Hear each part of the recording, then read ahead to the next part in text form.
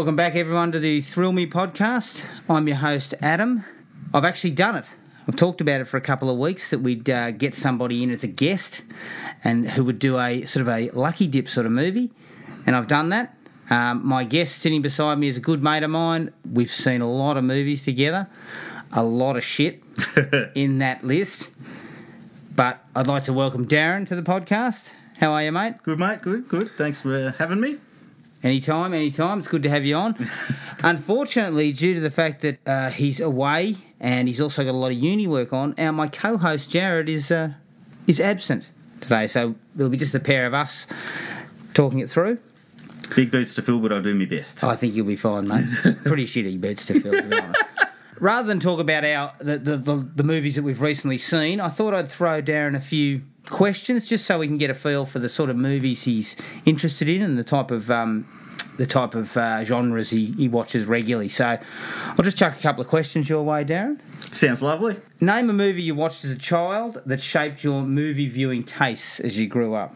I couldn't name just one particular movie. I'll give you a couple examples that have sort of shaped my viewing experiences over the years. But it's more of the typical, I guess, early 90s type stuff. Yeah. The Indiana Joneses, Star Warses. Classics. Jaws, personal favourite of mine from way back. Definitely a big influence. That's high on my list, mate. That was right on my list. And one that'd have to come a little bit out of left field, I'd have to say, would probably be the Police Academy series of movies. The Police Academy movies. Well, you can carve it to pieces, but Police Academy in the 80s had its influence on everyone of our generation. I think if you're honest, everyone's seen this. Really, like I got up to Mission to Moscow. I think that was the last one, wasn't it? Mission to Moscow. The last one that I'm aware of. Yeah, there was talk about remakes and the like. But you're right. I think through the 80s, for sure. Yeah, there was one a year for a couple of years there. Oh, and everybody was lining up. What was that dude that could do all the... Michael Winslow. For a time there. He had a cult following. He doesn't have it anymore. And don't forget Bobcat Goldthwait, you know. Ah, yes. He's become a director, I believe. Yeah, he's actually doing some decent things these days, surprisingly. I believe he did a movie about Bigfoot. Yes. And I hear it was all right. It was a found footage type. Yeah, I think I might have caught a little bit of that at some stage. And, but rumour has it it's not too bad. Yeah. Have you ever walked out of a movie at the cinema? Yeah, I have. I'm a pretty avid moviegoer, though. I'll put up with a fair bit of shtick before I'll throw my $20 out the window. Admittedly, the only movie I've ever walked out of is actually Amistad. Amistad. Never gone back since and actually seen the movie. The reason I walked out on it was because I was hungover. Yeah, we made a little bit of a bad call there. I believe you might have been involved yourself. I was involved. I believe it was like 6 of us. Yeah. And there was just this procession of people all of us just get up one by one and left. I believe there was about 6 of us there about 10 minutes in looking at each other going, oh, what the hell have we got ourselves into watching here? I remember thinking, what the fuck is this? Because I don't think we'd actually done any research. We didn't really know what sort of movie it was. No. All I knew that it was a Spielberg film. All I went on personally was I was told Samuel L. Jackson was in it, and that was enough for me, being a massive Samuel fan. And by happen chance, he's not even in the bloody movie. So maybe there you go. He's in the second 2 hours that we missed. Could be. I don't know. Yeah. Haven't gone back to confirm. Yeah, haven't confirmed or denied that one. No. So you have walked out of one. You've never walked out of any other? No, that's the only. Surely you've come close on a couple of occasions. I've come close on many, many occasions. Sequels to Scream. Oh, yes. Sequels to Urban Legend. A lot of horror movie sequels, funnily enough. Strange that. What's your least favourite superhero movie? Least favourite superhero movie. I had a little bit of a think about this, and I came up with 2. One that's just, standard, pretty much. It'd be worst movie of all time lists of a lot of people would be Leave Extraordinary Gentlemen. Personal terrible superhero movie and terrible movie full stop. Yes, killed Sean Connery's career. That was the end of him. God, is he still alive? Yeah, he's still alive. Still thinking about that. I was going to say, God rest his soul. He may as well be dead. He's still spinning in his grave currently. Sorry, Sean. Apologies, mate. Yeah, I remember that was not a good movie. And another one that I'll have to just chuck in there that an old friend of mine used to love for some silly reason was Blank Man. Blank Man? Blank Man. Damon Wayans, I believe, leading the cast in that one. Not quite sure what was going on there. I'm assuming it was a comedy. I have not seen this Stevie Kyle. But one for you to look at. Possibly another subject for a podcast. better check that on iTunes. See if it's out. Pick it up immediately. Okay. Favourite horror franchise? Again, I had a bit of a think about this one, and whilst I was, leaning towards the good old Friday the 13th and Halloween's and the first ones that come to mind, I have to go a little bit more current and say the Final Destination series. It was an enjoyable franchise for me. It's certainly not. Well, it's like any horror movie franchise, I guess, isn't it? It's not like it's making the huge box office rewards or anything like that, but they keep churning out entertaining movies. Yes, I would totally agree with that. I mean, I don't think anyone goes to those movies for plot. No. I think you go to see what the kill sequences are going to be like and what they're going to actually do. I think they make a pretty good fist of it most of the time. They probably try to, at times, get a little bit too extravagant as the series went on, but I think that's half the charm of it, is it's all about just one-upping the movie before it in terms of the death scenes and all that sort of stuff. I didn't see the last one. I believe it was called The Final Destination. The Final Destination.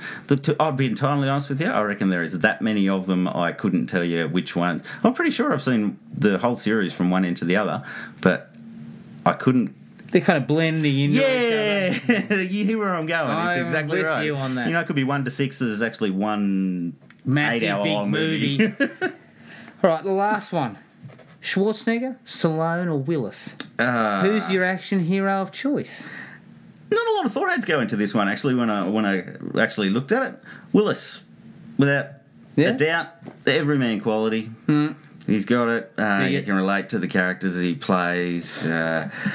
Then I'd go... I can't go past Arnie without giving him a little bit of acknowledgement and nod. He's the king of action. He was the king of action. He should stop making action films now that he's 70. Yes. But mind you, I think he's starting to get the writing on the wall. A few of the movies he's starting to come out with now and some that I'm seeing coming on the horizon have got some potential for him as a more older or elderly character. Well, there's a zombie one that's coming out that I saw the trailer for. Maggie, I believe it's called. And it looks kind of independent type of drama. It's not really a horror film. It's not an action film. It sort of appears as more of it's focused on just the effects of a zombie outbreak, but on just his family, and how it affects their family structure. And that's, like you say, a horror, drama, thriller. It's tagged as a horror, but I think that's better for Arnie to go down that route. Loving it. I don't know if you saw The Last Stand.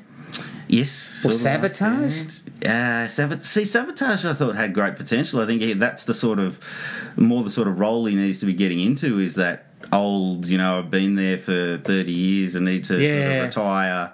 I like the idea of Sabotage. My problem with Sabotage is that character was a conflicted character. Like, you weren't sure whether he was on the level or not, whether he'd taken the money. Yeah. Schwarzenegger can't give you that. Yeah.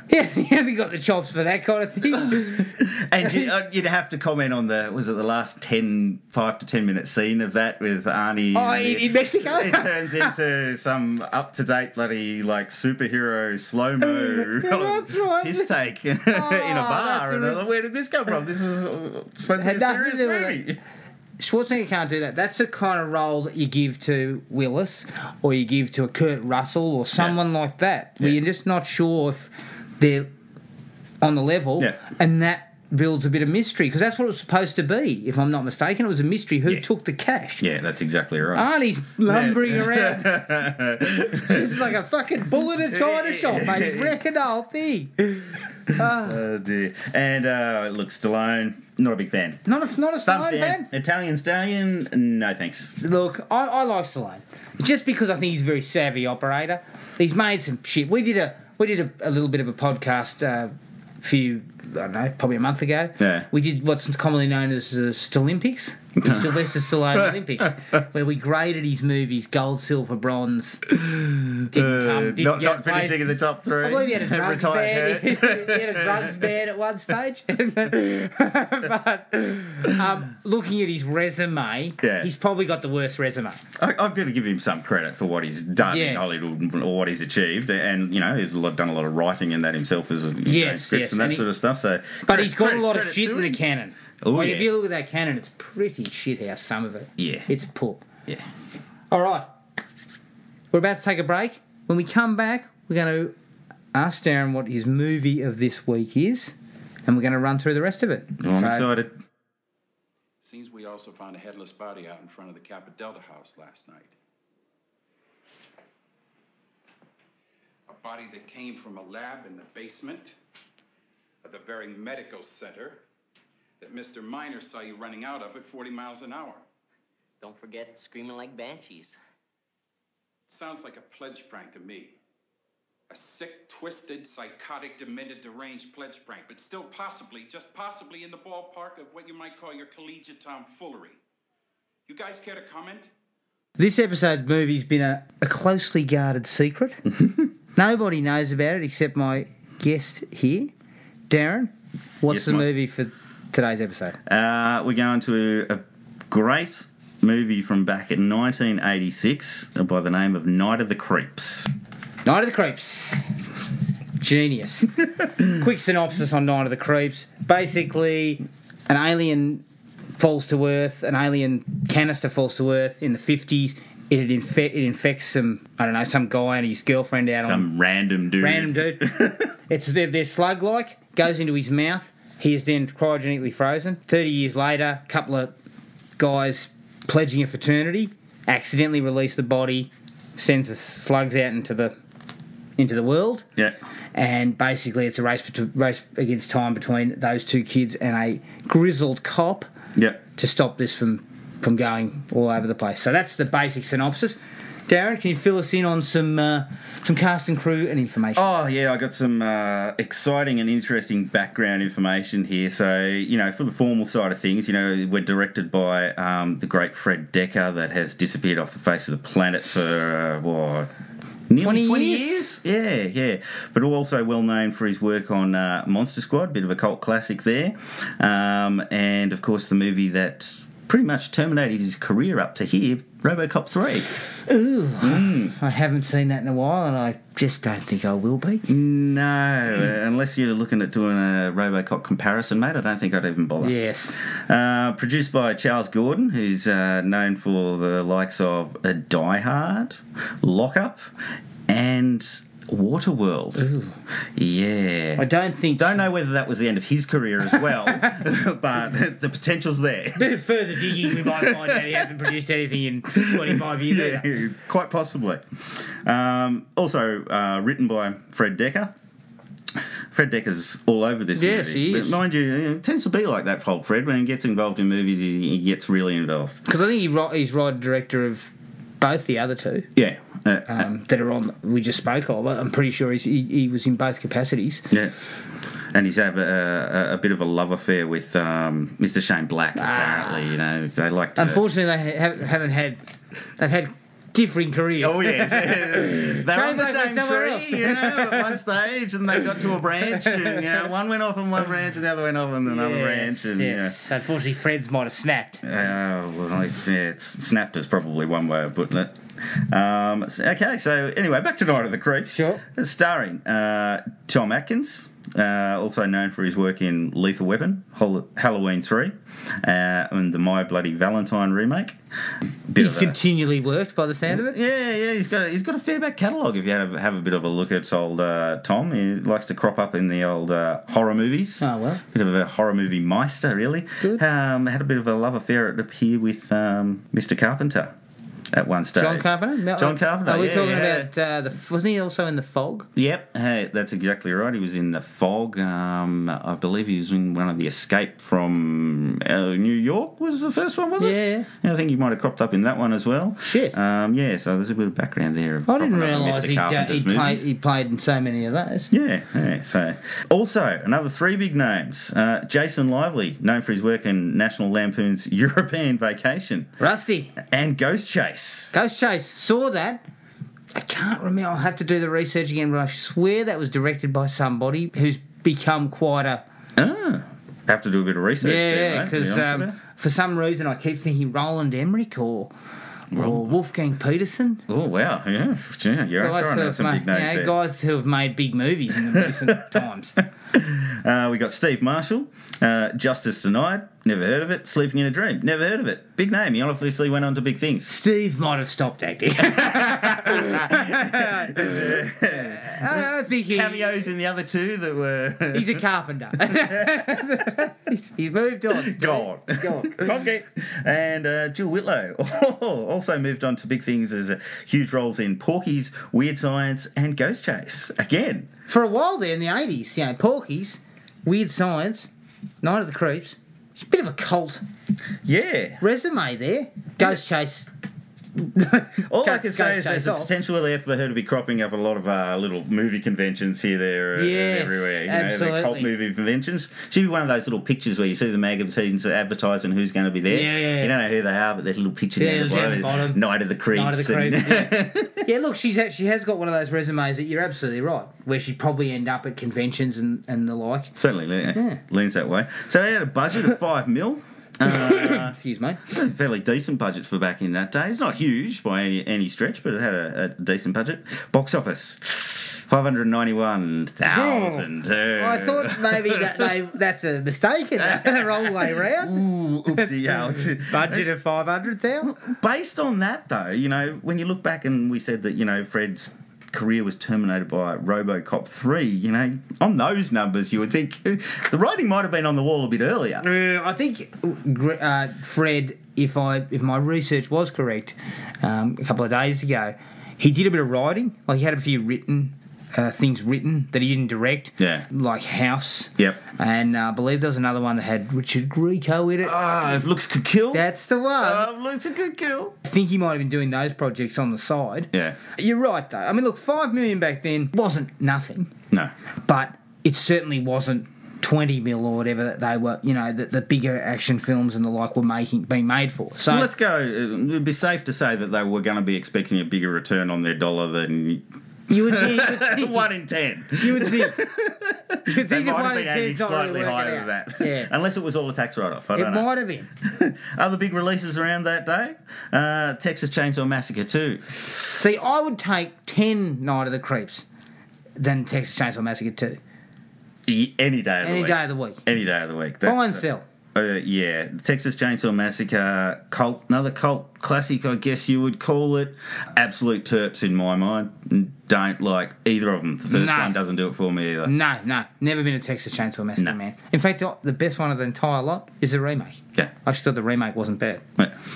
And The Fly, released the week before. Now, that's a bit different. That's a very good movie. Yeah. No. You'll take The Fly, I'll be there any day for The Fly. I've Yeah. watched The Fly many times, actually. and it's very good. And so you can kind of see... And again, we're talking apples and apples. We're talking horror films. Yeah, they were that's all exactly released right. around the same time.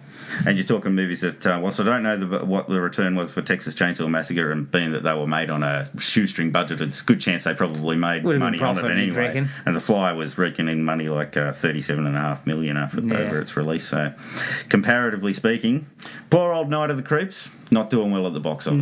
No. They couldn't even increase the bums on seats. I believe the first showing they handed out face masks to the people at the first showing to ensure that the slithering grubs couldn't get into their mouth during the showing of the movie. Right, so a little bit of that... that kind of... I love that stuff, though. I must admit, I do love that kind of promotional shit that they were doing back then because, I don't know, it was kind of like kitschy and corny. Yeah.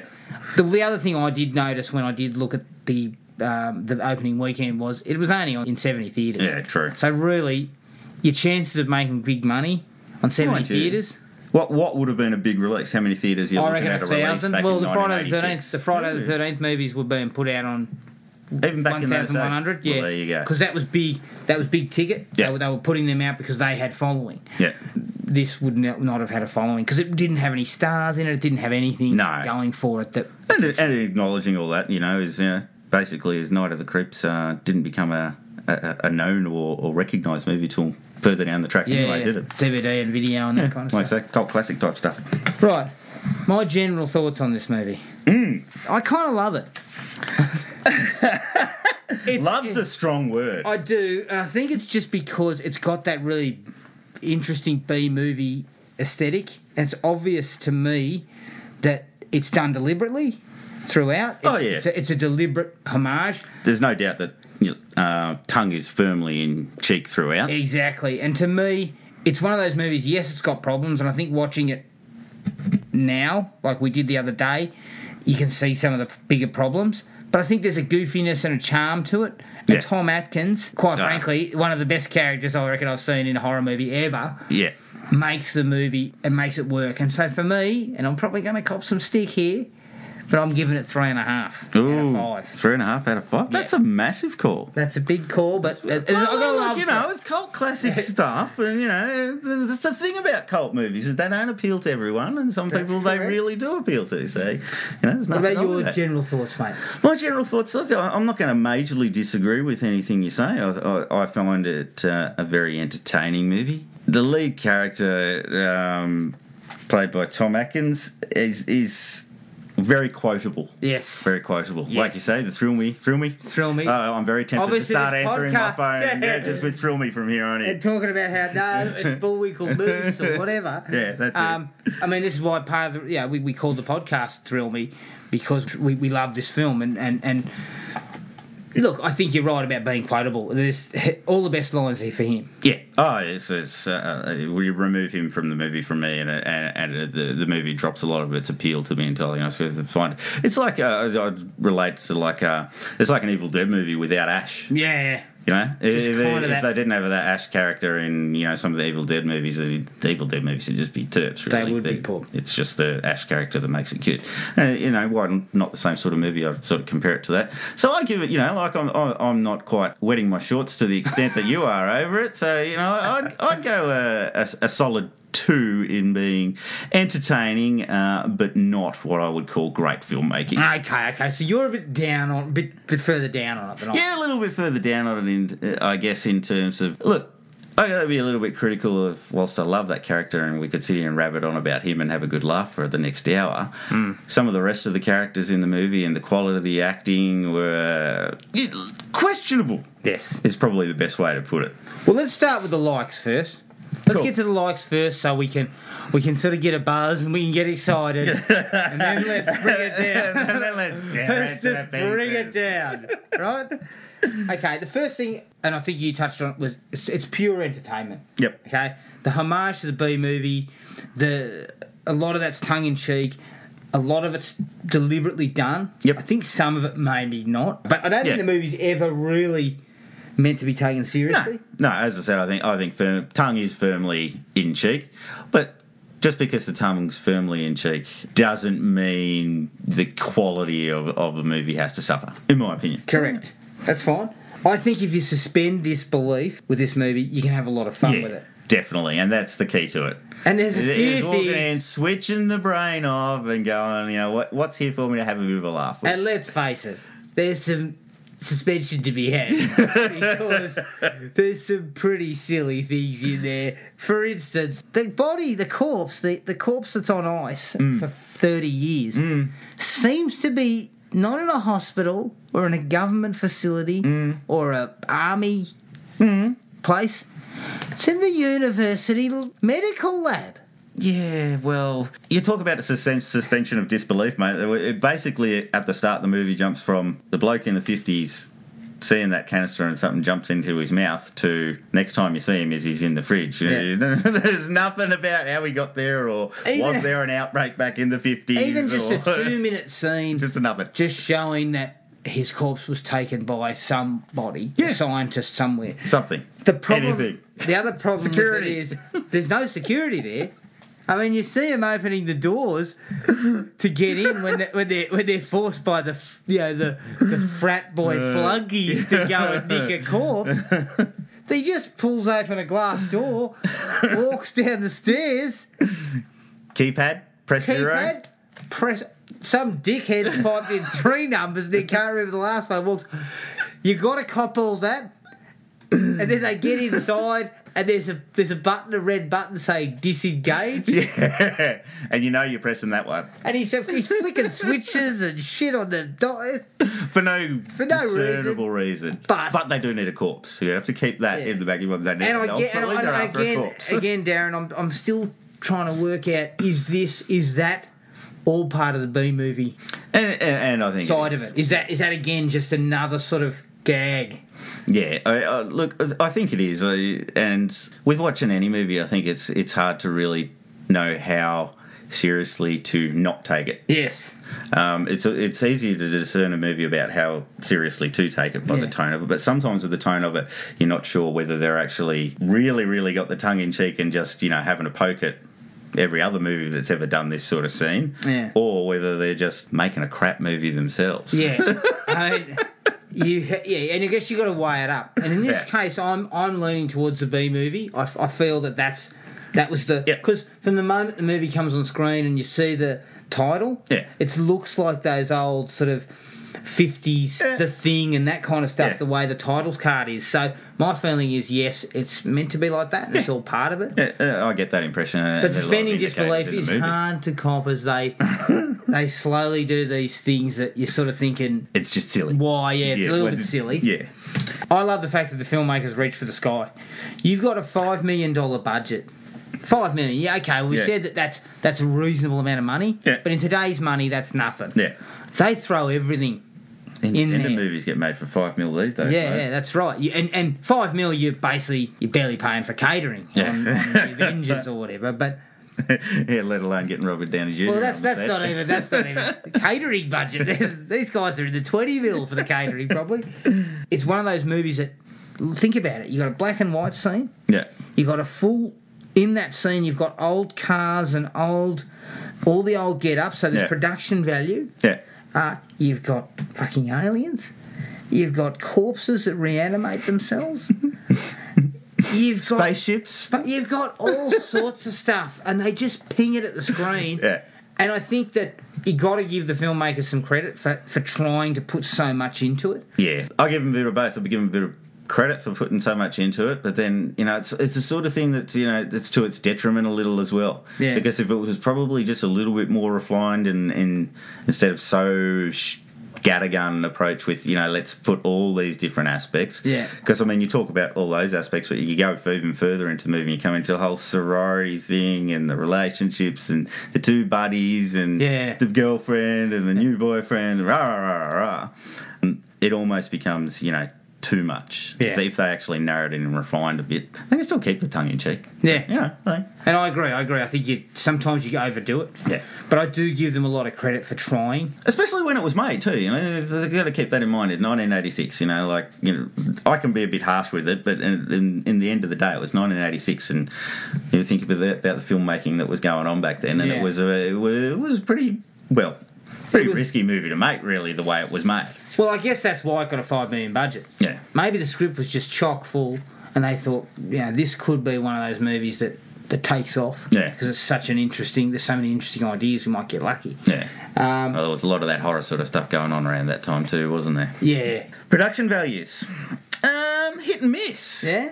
I think in some parts they were actually really good. Probably more good than bad. Again, if you go time that the movie's made, it's 1986. Let's keep that in mind. It's not 2015. It's certainly not. We don't have the green screens and the CGI going on. There were certainly some very good scenes in there in the way they were done, but there was something about the bugs, the little slithery things. I just couldn't help it. Every time I saw one of those going along the ground, I could nearly see a piece of fishing line just pulling it through the grass as it just moves in a straight line. They couldn't get rid of it. They couldn't just erase them out like they do today. And I also think the movie opens on a bit of a... Oh, you see. You're talking the midgets in the skin suits, aren't you? Hey, midgets in skin suits with alien heads chasing after each other and talking this language that's all sort of... It's got subtitles, but they're all in different... you do the subtitles in the alien language and as well, again, so you still can't tell what's going on. Again, I'm hoping that's a B-movie quality, but I remember thinking to myself... what the hell am I watching? What have I started with again? Because even watching it the other day, that scene always sort of gets me going, God, what's this? Look, the whole movie's got a very that bloody Tales from the Crypt sort of feel about it. Yeah. I would compare it to in terms of other movies that I've seen. Yeah. But yeah, I think the production values for the most part are pretty good for a movie of this sort of level and the type of movie. I was going to say, I think you need to acknowledge that at this, because you go to crowing too much about the production values. Yeah. Don't go expecting anything Don't too get much. don't get too ahead of yourself thinking that it's going to be awesome because there are obvious problems, and we'll get to those. There's I think heads exploding, stuff like that. There's great stuff to be had there. As we get to the dislikes, you'll start to see where some of the seams start to pop up in this film. Yeah. There's a couple of scenes that I really like, and they have this real weird factor to them. I think that's part of the reason why I'm kind of drawn to them. There's a scene early on where the dead body's on the ground, and they've got one dead guy, and the corpse has got up and walked away, and in comes Tom Atkins, and in comes he's a coroner? The coroner, yep. And he plonks a briefcase down, opens the briefcase, and there's nothing in the briefcase except a sandwich. He then takes the sandwich out and he proceeds to eat it while he's looking at the body. And it's really weird, but it always gets a chuckle out of me. It's one of these movies though, where it's almost like there's a lot of little in jokes sort of thing written into the script or played out, And I don't know what the reference to some of them, but I think if you had a chat with Mr. Fred Decker, I think it'd be an if you can find it, wherever he is. There's another scene where Tom Atkins is having a dream when we first meet him. Yeah. And he's sitting on a beach and he sees his girlfriend who got hacked to pieces in the 50s. Yeah. Sees her come up out of the water. Then we cut to him as the young cop in the 50s, but it's the fully adult Tom Atkins. Yeah. And he's holding a hand. And he's walking along. It's a dream sequence. He can hold whatever he wants. And we cut away, we cut back. He's holding a shotgun. But he's got a corsage on his shirt now.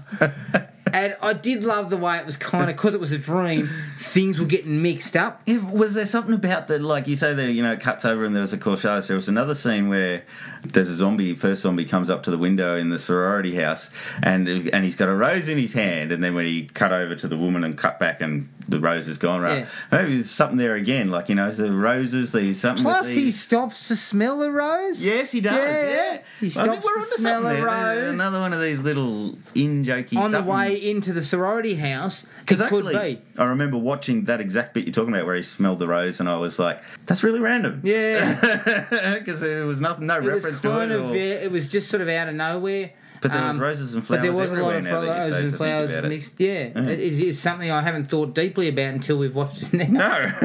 No, amazing what you discover when you have a chat. And there's obviously my favourite scene is where we cut away after he's killed the corpse with the axe. Yeah. It's regenerated and come up out of the ground. Yeah. He shoots the corpse, and then we cut back to Tom Atkins' apartment, and he's there having a drink, and you can hear this throughout the soundtrack. Yeah. Then the young fella comes knocking at his door, and he runs over to his door, and it's all taped up. And here I am going thinking it's to keep the slugs out. Yeah, just taping everything up to stop everyone going.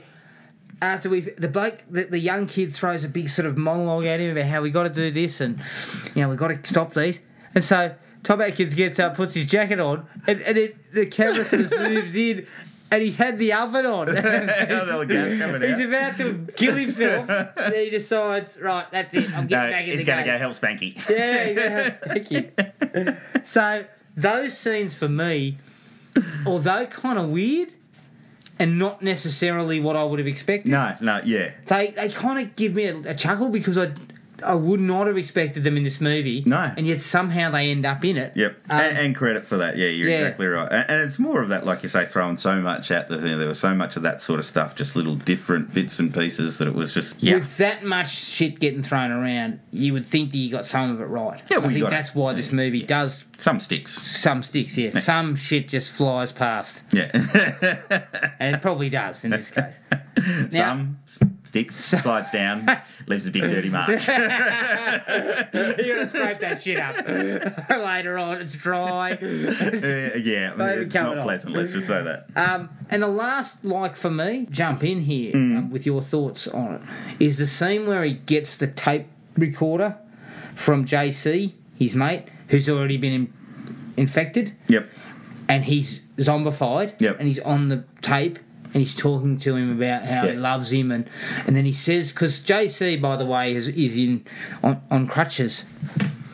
Nobody mentions why, I don't think. No, but JC, I get the JC's character. He is one of the ones that where he appears in some of the scenes, the movie sort of takes on a slightly more serious tone. Yeah. You know, I don't know whether it's because he's supposed to be a bit crippled or whatever, but. And it doesn't get too serious, don't get it wrong, but it does get a bit more serious tone. Some of the discussions with him and his mate, you know, they get a bit deeper. When he fires up at him after they do the prank and he comes back there. You're right. You're spot on. He has those moments of humour. Yeah. But then, things do get a little bit more heavy when he's around. Yeah. But that scene where he listens to the tape and there's a zombified JC and he actually says something on the lines of, I walked by myself because he's got the slug in his head. He didn't need the crutches. Yeah. I actually thought that was a really, really good scene. Really well written. Really kind of emotional for a movie like this. Yeah. And again, the tone shifts slightly from where we were. It definitely shifts in a big way, especially in that particular scene. And that scene actually does work pretty well. But I just find it clashes a little bit with the rest of the tone of the movie. And it's like that with a couple of his scenes. Like, they're actually really good scenes and really, like you say, really well written. But sometimes they don't tend to mesh in well with this whole tongues firmly in cheek one minute, and then all of a sudden, hang on, we've got one character here who's going to get all the serious on us. Yeah, and we get that. I mean, you go from Tom Atkins questioning them in the police station, care to comment? At the moment, we're only a collegiate tomfoolery.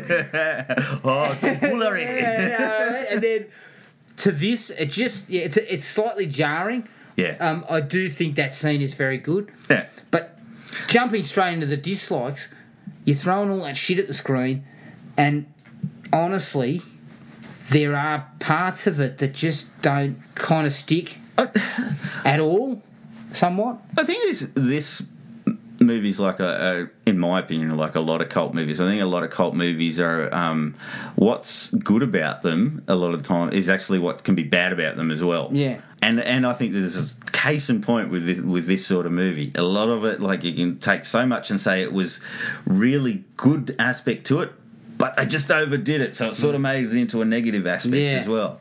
And it's hard not to be kind of disappointed in parts. And this is coming from someone who gave it 3.5. Yeah. It could have been better.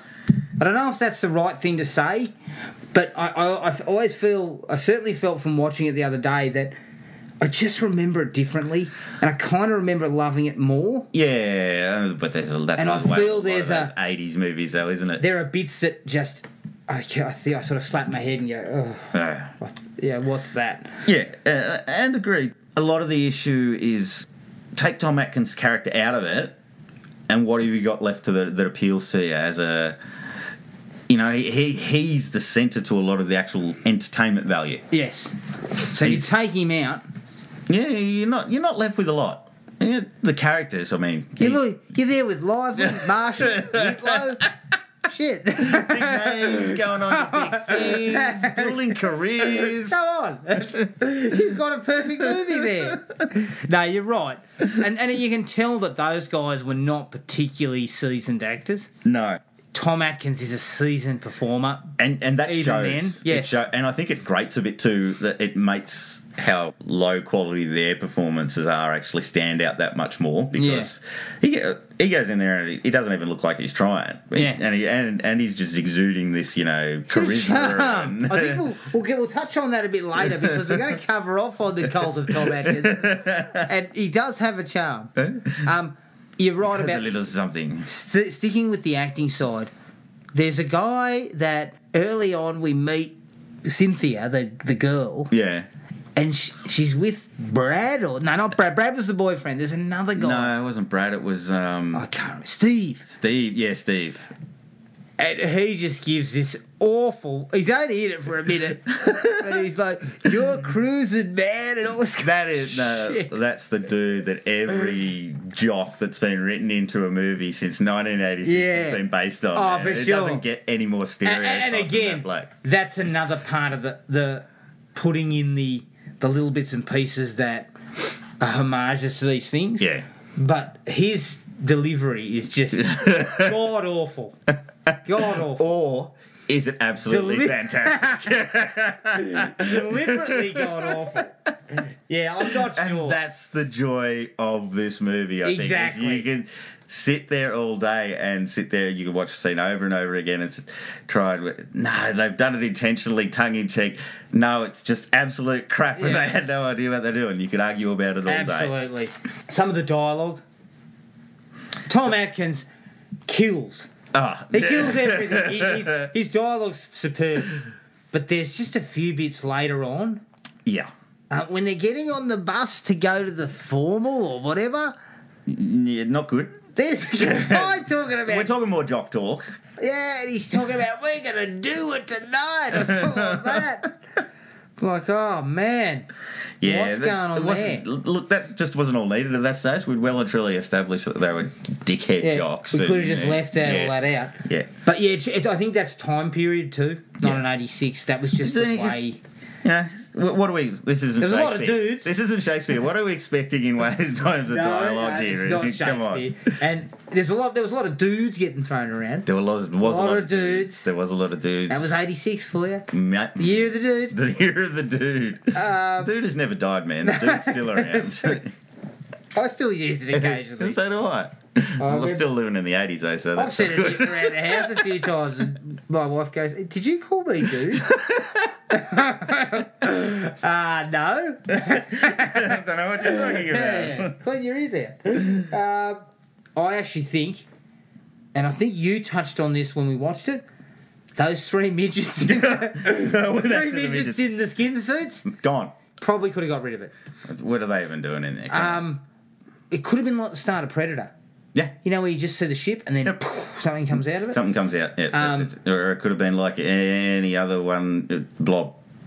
Oh, yeah. It just comes Meteor down. crashes in the ground, something comes out of the Where'd meteor. that come from? Yeah, Who gives a we've shit? already suspended disbelief here, boys, so come on, let's... Who gives a shit? It's there. Don't feel you need to explain Um, how the freaking canister got on there. Because the version that we watched, and just sort of letting people know, there's actually two endings. Oh, yep. The version that we watched has what's commonly known as the alternative ending, which is the slugs go off into the cemetery, Yep. and then the ship that you Yep. see at the start comes along and starts searching the cemetery for them Yep. with a spotlight. Yep. Stupid. Yeah. Oh, absolutely. The other ending is basically the last two characters together, they kiss, and then the dog comes up. Yeah, and the dog... And she bends down in front of it and goes, "Hey, puppy," and it goes whoosh, and fires a slug at her. Whether was the sequel, god damn it. Yeah. I could have had a sequel based on that one scene. When you only make $500,000 total at the box office, Maybe once Fred's finished with the new Predator remake, maybe it makes his back way back onto the... the Night of the Creeps thing. Yeah. Well, Never know.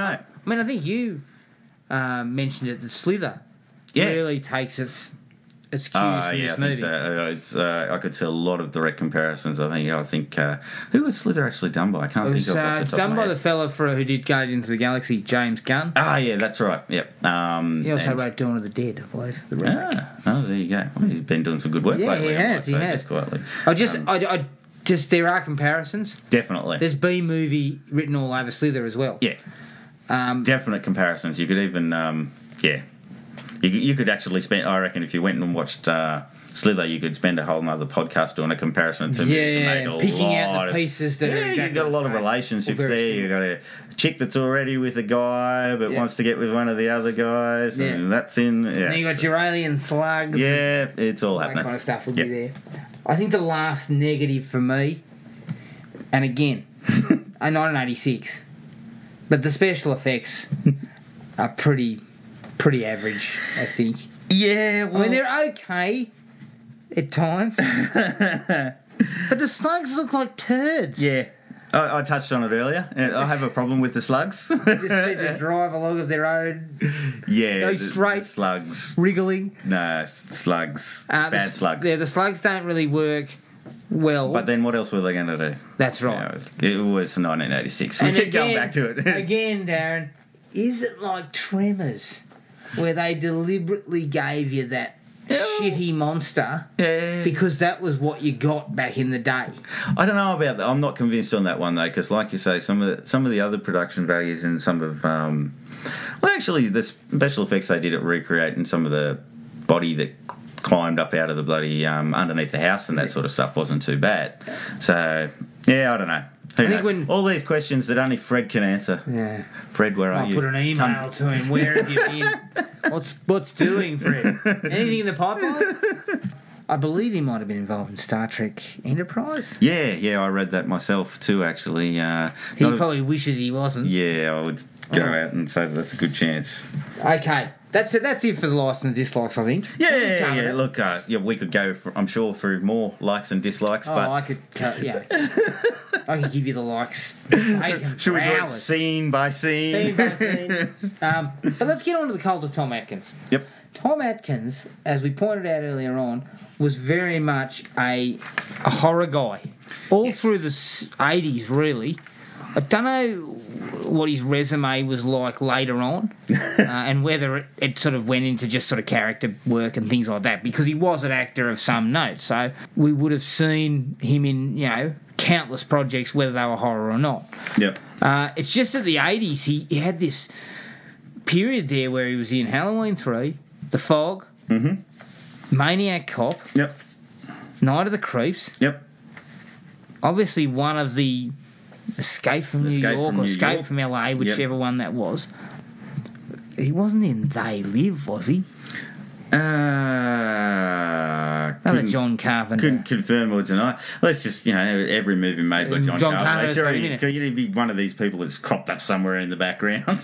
And I think the thing about Tom is he oozed charisma. Yeah. He's a charming sort of guy because, honestly, he's not a leading man type.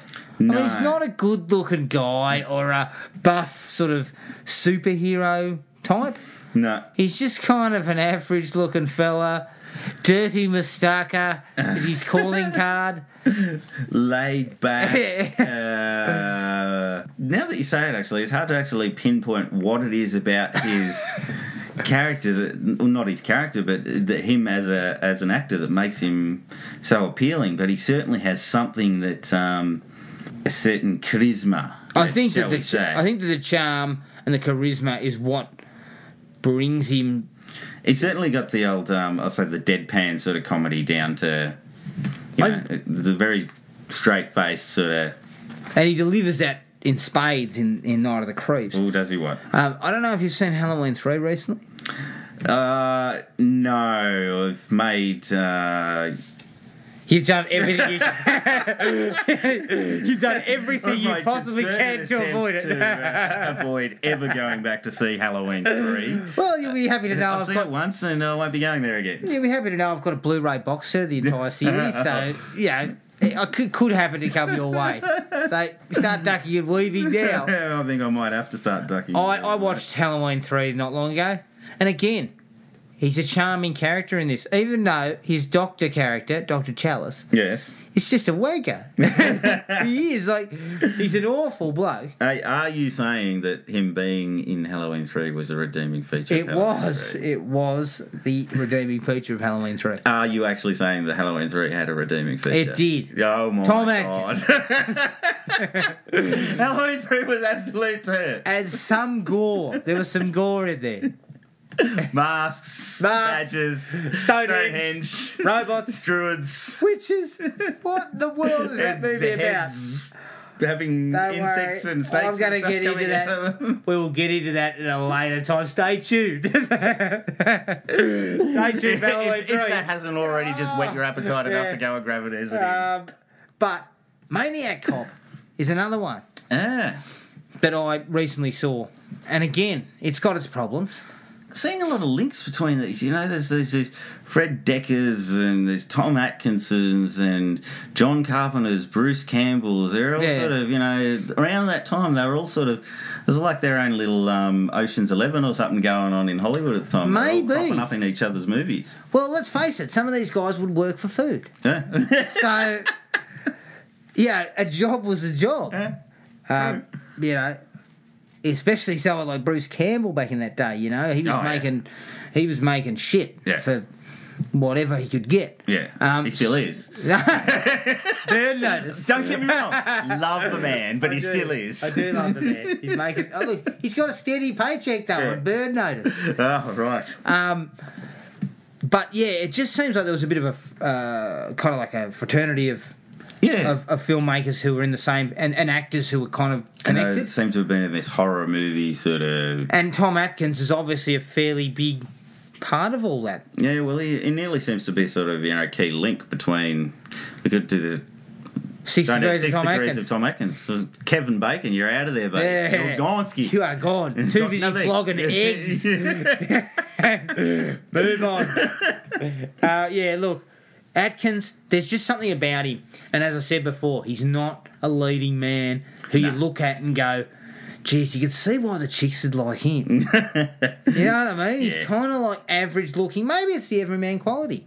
Yeah, well, I mean, he does tend to turn up as a cop a lot in these movies, in any movies. You know, he's certainly got something about him playing a cop. Yes. Authority figures. Maybe he's good at that. Yeah, I don't know. Okay. Now, what do we think, and I know we talked about this very briefly, we're going to just touch on it one more time before we finish up. What do we think happened to Fred Decker? Because you tracked his timeline. Yeah, well, I did. I jumped online, I did some research, we had a look at the movies that Monster he was Squad? churning out. 80s, Monster Squads. Night of the Creeps. He's doing some writing. He's putting some good scripts out. The Ricochet that ended up starring Denzel Washington. One of his lesser films. Yeah. Not a bad movie though. Actually. Yeah, it wasn't bad. It wasn't actually terrible. I believe John Lithgow makes a dirty prostitute sleep with him, gives him a sexually transmitted disease. Isn't that in Ricochet? Wow. Didn't know that amount of detail.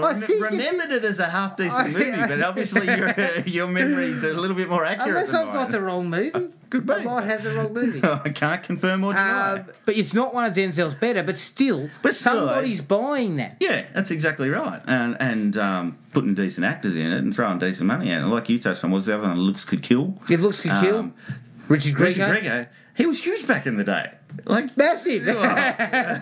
A-list sort of stuff. He was A-list. Back in the day. That was scarily enough. He was A-list. That was his entry into film. Yeah, was it? He's jumped from 21 Jump Street. I think it was his entry and his exit at the same time. Because he went out the door pretty fast, did Richard. But he had that. If Looks Could Kill, so he'd written It Looks Could Kill, Ricochet. I believe he'd written the story for House, the horror series. Yep. Then he had Monster Squad. Yep. Night of the Creeps. Yep. So there's 5 films in the 80s. Yeah, to early 90s. And then 93 came along. RoboCop 3. I think he was involved in the writing of that, and I think we pointed it out before. Yep. He's primarily a writer-director. Yeah.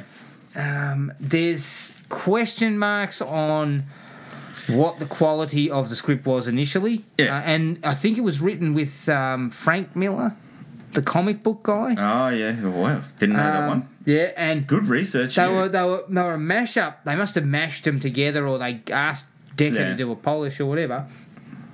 And it just didn't work out. And he came up with robotic ninjas and flying Robocops.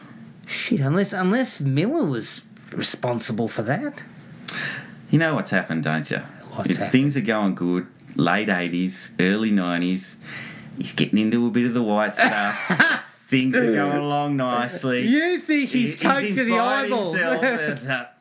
What I'll do next is I'll make a movie like those dudes did with Texas Chainsaw Massacre, where we're all just out of our freaking minds. So you think he was coked up? That's all I can put it down He's just got no idea. He's been the last 20 years in rehab. I'm going on a different tangent. I think RoboCop 3 was not the sort of movie you give to him.